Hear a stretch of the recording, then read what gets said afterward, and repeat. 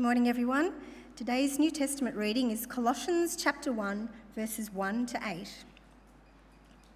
Paul, an apostle of Christ Jesus by the will of God, and Timothy, our brother, to God's holy people of Colossae, the faithful brothers and sisters in Christ, grace and peace to you from God our Father. We always thank God, the Father of our Lord Jesus Christ, when we pray for you, because we have heard of your faith in Christ Jesus and of the love you have for all God's people, the faith and love that springs from the hope stored up for you in heaven and about which you have already heard in the true message of the gospel that has come to you. In the same way, the gospel is bearing fruit and growing through the whole world, just as it has been doing among you since the day you heard it and truly understood God's grace. You learned it from Epaphras, our dear fellow servant, who is a faithful minister of Christ on our behalf, and who has also told us of your love in the Spirit.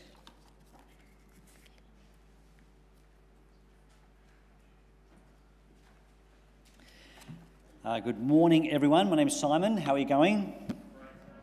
Thanks. Great. Someone's great. That's great. We're going to kick off our series on firm foundations, and this passage that we just read from or heard from is what we're focusing on this morning. I want to encourage you, as I'm sure you've been encouraged 1,000 times in this church, to have a Bible with you. Bring it with you. If it's on your phone, use that and turn off social media. If you're able to bring a hard copy of a Bible, that's fantastic. A really great way and an initiative that you would promise yourself to invest in hearing the Word of God and focusing on what He has to say. Let me pray for us all right now. Lord God, thank you for your Word, and as it's already been read, I pray, Lord, you'd help us to meditate on the words there. Help us to see the truth. Help us to be willing to listen intently and change where we need to. We pray this in Jesus' name. Amen. Well, I suppose you've heard the saying before to put the cart before the horse. It's a really good, vivid image of getting things in the wrong order, of putting, when you put the cart before the horse, you're expecting the cart to pull the horse along. That's not how it works, does it? No, when you put the cart in front of the horse, the cart goes nowhere. The horse looks at you and you look like an ass. And you get it all wrong. And this happens time and time again in life when we think we know what we want to achieve and we focus on the ends rather than the reason or the why or the method. It's a bit like having a bowl of wooden fruit on your table at home that looks lovely. It's a beautiful looking shiny bowl of fruit. It just looks tasty, but it has no substance to it. It's empty. It's just a block of wood or porcelain or whatever it's made of. It's not really there. Why on earth you're doing that, I don't know. But when we put the cart before the horse in things in life, we can get things really screwed up, and even more so when we do this in church. When we get our focus on the wrong thing, it can really be devastating for a church as a whole and for individual Christians. In our series in Colossians, as Jason said, we're going through what we're calling firm foundations, and we're literally just reading through the book of Colossians and picking out listening to what the Apostle Paul wants to say to a new church, a young church who has heard the gospel, and now what do they need to hear next? What's the next thing that they should be listening to? When we get things wrong in church and we focus on the wrong thing, it can go devastating. And so we want to listen to what Paul has to say to an upcoming church. Jason also read from chapter 2, verses 6 and 7, which is quite clearly a very crucial moment in the book of Colossians. Chapter 2, verses 6 and 7, I'll read it again. It says, "So then, just as you received Christ Jesus as Lord, continue to live your life in him, rooted and built up in him, strengthened in the faith as you were taught, and overflowing with thankfulness." If we were to put the cart before the horse, then we would strive to be more thankful, to be more loving, to be more anchored and more built up and more faithful, but we would be then asking, thankful for what? Built up in what? What is it that we need to focus on? You see, as you grow in your faith, as you grow in your relationship, as you grow in your Christianity, it's essential that you don't think of it as a self-building exercise. We don't want to focus on the building project. Our project is to embrace what God has already done. I want that to sink in, that our project is not to build up something new, fresh and exciting. Our project is to embrace what God has already done. And so the starting point for us in our series is to truly understand the grace of God, to truly understand the grace of God. And if we miss the grace of God, then we will get it wrong. If we misunderstand the implications of the grace of God, then we'll get it wrong. And so it's really important for us today to stop and think, what is God's grace? And why is it so important? Have a look. My first point is that God's grace turns sinners to saints. God's grace turns sinners to saints. Have a look at verses 1 and 2 with me. It says, Paul, an apostle of Christ Jesus by the will of God, and Timothy, our brother, to God's holy people in Colossae, the faithful brothers and sisters in Christ, grace and peace to you from God our Father. What a wonderful message that Paul has to the church. Do you see what the message says in that very last sentence? The message from God the Father is grace and peace to you. That is wonderful. The letter opens up with not a to-do list of here's what you've got to do, here's what you've got to get right, here's what you're getting wrong. No, the message right up front is grace and peace, not from Paul alone, but as he speaks on behalf of God himself. And he speaks to, in verse 2, he speaks to a church in Colossae who he calls God's holy people. If you were to use a different translation like the ESV, you'd read to the saints in Colossae. That is a fantastic, bold claim. Paul hasn't even met them yet. But from a distance he knows, and we'll discover in a minute why he knows this, he knows that as he's speaking to this foreign community, that he's speaking to not sinners but saints. Have you ever thought of yourself as a saint? As you've come to Christ, have you ever actually thought of yourself as Saint David, Saint Leanne, Saint Sean, Saint Barry? Have you ever thought of that? You know, it's remarkable, isn't it? I wonder why it's remarkable for us to think that. I wonder if it's because we've bought the lie, a heresy, that you don't become a saint until you're dead and gone, and people on earth then vote as to whether you have been good enough to be sainted. It's a terrible lie. It is a terrible lie. No, when Paul writes to the church in Colossae, he says, you are saints. You have been redeemed, brought back to life. You have been set free. You are righteous. You can stand upright before God right now because you've heard the gospel of the Lord Jesus Christ. And Paul, of all people, knows the greatness of the grace of God. Verse 1 says that Paul is an apostle, a sent one, a messenger of Christ Jesus by the will of God. Do you know what? When we first meet Paul in the book of Acts, we know him as a church hater. It's the very first thing we discover is that he's holding a pile of clothes for the executioners while they put Saint Stephen, to death. And he's there approving of it. And then he goes on with papers in his hand from the important people in Jerusalem, the Jews who have not accepted Christ as Lord. He's got the official notice. He's a messenger of that church to go out and excommunicate or execute people who have adopted Jesus as their Lord. He's a messenger against Christ.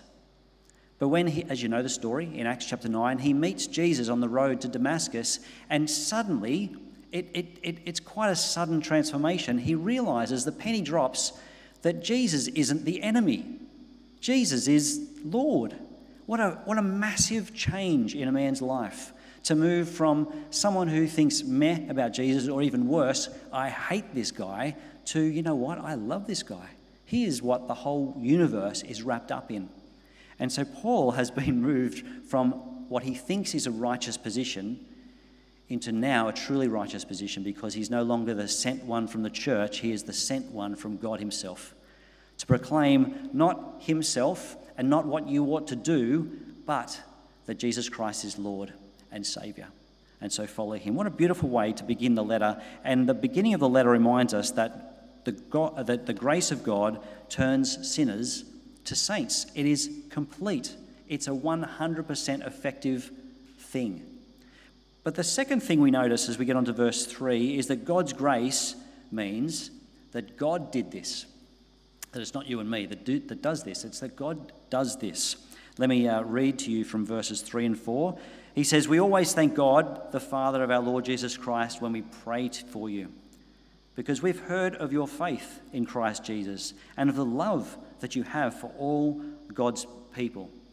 Did you hear the two things that Paul has heard about this church, their reputation? And he's heard two things. One of them is that they have put their faith in Jesus Christ. That's what qualifies them as a church of Christ, that they've put their faith in Jesus Christ. He's not talking to just a religious group. He's not just talking to a club. He's talking to a group of people who individually and collectively have put their faith, their trust in Jesus Christ. That's what he's heard. And so therefore they are a church. And the second thing he hears is of their love for one another. They've become a community who love one another, but, and here's the important piece of information, but he doesn't celebrate them. He celebrates God. He says, "We always thank God, the Father of our Lord Jesus Christ, when we pray for you, because we've heard about your faith and your love." It's a wonderful reality to know that when we see someone who's put their faith in Christ, we know that God has done that God is working in that person's life. When we see a church who is opening the scriptures and not just reading the Bible, but actually seeing Jesus in the scriptures, we can see a church that the Spirit of God is at work in, is alive and active. The church in Colossae is part of God's family now. They're not just a man-centered community. And Paul celebrates that God's doing business there. He hasn't even been there yet. When he writes this letter to the Colossians, he's never visited that place, but he knows of its existence. And so, friends, loving one another, he notices that they're a loving community, but loving one another was not how they became a church. It was from hearing the gospel of the Lord Jesus Christ that they became a church and began to love one another. We love. If you're a Brooklyn Nine-Nine fan, you know Terry loves love. But we love love, and the world that we live in loves love. It's not a dirty word. It's an excellent word. The trouble is that our world, and we by nature, don't really understand love. It's clear, I think, when you watch any drama that's published and put out on our media channels, that love comes on the basis of whether you love me. If you love me and I love you, then there's love, and let's let that flourish. But the gospel says that's not deep enough love. The gospel says that if you hate me, I'm going to love you anyway. And so in 1 John 4, verse 10, we read, "This is love, not that we loved God, but that he loved us and sent his Son as an atoning sacrifice for our sins." That is what established the church in Colossae. And that's what establishes our church in Campbelltown. Not that we are loving or that we even loved God first, but that God so loved the world that he gave his one and only Son. This is the love that we understand and embrace. And so hearing the gospel is what the church did, and it changed their world.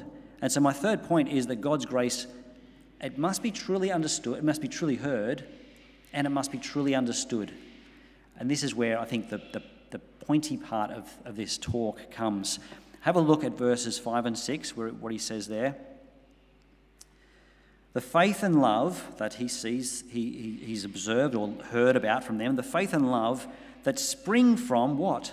It springs from the hope stored up for you in heaven, and about which you have already heard in the true message of the gospel that has come to you. In the same way, the gospel is bearing fruit and growing throughout the whole world, just as it has been doing among you since the day you heard it and truly understood God's grace. Now, I'm doing my best to avoid the noisy cockatoos out there. I'm sure you're doing the same thing too. But they received the gospel, they heard the true gospel, and they truly understood that gospel. Here's what I want to focus on here now. The first thing is that they heard the true gospel. Now picture this. What happens when you read the book of Acts, you watch the journey of Paul, how he travelled around and the towns that he visited in and where he was, and you pick up names like Epaphras, who we find here in chapter 1, and we hear about him a little bit later in the book as well in Colossians, and we piece a bit of information together. What you get is this story. You get the story of God who created the whole world, who loved the world so much that would not allow sinners to be let off scot-free, nor to be left damned in their state. But that God saw this world and He sent his one and only Son, Jesus, into the world to save sinners. Jesus came and appeared amongst us. He walked and talked with his disciples. He showed them, he spoke about the kingdom of God, and he even told the disciples ahead of time that they're going to go to Jerusalem and he's going to get nailed to a cross, but 3 days later he's going to rise to life again. Jesus predicted that. And guess what happened? Exactly what Jesus predicted. The Jews nailed him to a cross. The Romans nailed him to a cross. But 3 days later, he rose to life again. And when he rose to life again, he was seen by many witnesses. Hundreds of people saw the risen Lord Jesus. And he spoke to them and taught them from the Old Testament scriptures, from the Jewish text, why he had to do this, why he had to suffer. That he was pierced for our transgression. Because of our iniquity, he was punished. And so when he died on the cross, it wasn't just a tragic death, it was to pay the penalty that you and I deserve. And when he rose to life again, it was to prove that this was a job well done. That God, to put it crassly, God gives this the thumbs up. It's the thumbs up of approval from God, that this is sins paid for, sinners made saints through the Lord Jesus Christ. And when Jesus rose from the dead, he spoke this to the disciples. He said to the disciples, now I want you to go and make more disciples. Tell the whole world about this. Don't stop anywhere. Go as far as you can and tell every single person on the planet, because this is a gospel not just for the Jews or for Christians. It's a gospel for everyone who lives on planet Earth, maybe even beyond. But let's just stick to Earth. Let's not get into science fiction. But this is to go to all the ends of the earth and teach everyone that who is Lord? Not you, not me, but Jesus Christ is Lord. Let everyone know this, and that he is Saviour. Now one time, and then Paul became an apostle of Jesus Christ, and he came in his journey to rest in a town called Ephesus. You were going to say Colossae, but it's Ephesus. He came to rest in Ephesus. He stayed there for a couple of years, preaching the gospel day in, day out to anyone who would hear it. And one time, we don't know exactly when, but one time, a little man named Epaphras listened to this message with his own ears, watching this little man, Paul, speak about such great things about the Lord Jesus Christ. And Epaphras heard this and presumably inquired about it and prodded and asked questions and examined what he was being taught. And Epaphras, convinced that Jesus Christ is Lord, got on his horse and cart, putting the horse before the cart, and travelled back to Colossae, and he told his town friends and family that he has heard about Jesus Christ, that Jesus is the Lord of all and Saviour of all. And let me tell you what I heard from Paul. And he doesn't change the story. He doesn't somehow make it so that he is the leader of this church, that he is the only one who owns this message. No, Epaphras is nothing in this journey. Jesus is everything. And he tells the church this is the good news. And so one way or another, a little church emerges in the town of Colossae. And Paul hears about this. And what does he hear? He hears about their faith in Jesus and their love for one another, which has sprung up from the hope that they have for eternal life. The message has not been changed for 2,000 years. It's not a different message that we hear today to the one that Epaphras heard when he sat, probably not COVID distanced away, probably a crammed room, listening to the gospel of the Lord Jesus Christ. Isn't it amazing? The very same message that changed the life of Epaphras is the very same message that changes the life of you and me and your neighbour. It's fantastic. The gospel needs to be truly heard. not twisted, not changed, not added to, not subtracted from. Some people have a problem just with this where we have to stop right here, and some people have a problem with this. That, Simon, you trying to convince me that we have the words of eternal life like no one else does? Well, I'm not quite saying that. It's open source knowledge, but I am saying that we do have the words of eternal life, and it is only through Jesus Christ, and that the words of the Scripture are trustworthy. So my challenge to you, if you are someone who says, yeah, but the Scriptures are corrupt, they've been copied wrong, we've been hoodwinked, if that is your sticking point, then I want to challenge you to investigate it. Can I tell you that if you're not willing to investigate it, then you're willing to buy that lie? And I want to tell you that we can trust the Scriptures. But I want to move on to this next sub-point. We're still under the point that God's grace must be truly heard, but it also needs to be truly understood. Let me just run through this. You see in verse 6, Paul says that you not only heard the true gospel, but you truly understood God's grace. This tells me that we need to have engaged minds as we hear the Scriptures. As we hear the message of Jesus, we need to engage our minds and understand it, turn it upside down in every angle and ask, how does this impact the way that I do business, the way that I run my family, the way that I do life, my hopes, my dreams, my fears, my anxiety? How does it affect all of this? And if we have not understood the gospel, then we'll quickly look past it. I think there are two things that we can run into a problem with. Number one could be that we don't actually believe that we need God's grace. We misunderstand God's grace because, first of all, perhaps we're not really convinced that I really need God's grace. I mean, that guy over there does. That guy, I didn't mean to point at you, Jason. That guy over there does. But, I'm a pretty good guy. It's a very Australian attitude towards religion, is that she'll be right. Don't worry about it. Just be a good bloke, give a fair share to everyone, and when you meet God, he'll be fine. He's a good bloke. But friends, we need to get to know God first. That is an atrocity to put God in a corner like that, and to presume that we would just understand who God is without even listening to him first. But friends, the Bible describes those who have not put their trust in Jesus in a number of ways. One, it says, if you've not put your trust in Jesus, then you're living in darkness. It says, if you've not put your trust in Jesus, then you are dead in your trespasses and sins, not alive in Christ. It says that if you haven't put your trust in Jesus, I think this is the hardest one, that you are a God hater. That sounds a bit hard to swallow, doesn't it? But if you've not actually heard and responded to the one whom God loves the most, then we don't really care anything about God, and he means nothing to us. And so the Bible says that actually in Romans 3:23, for example, that all have sinned and fall short of God's glory. It says in 1 John 1:8 and 9 that if you believe that you're without sin, you deceive yourself, and the truth is not in you. It says in Romans 5:8 that God demonstrated his love for us in that while we were still sinners, Christ died for us. I think that is just enough proof that if we could be right with God in any other way other than Jesus dying on the cross, don't you think God would have done that? But no, we all need a saviour, and his name is Jesus.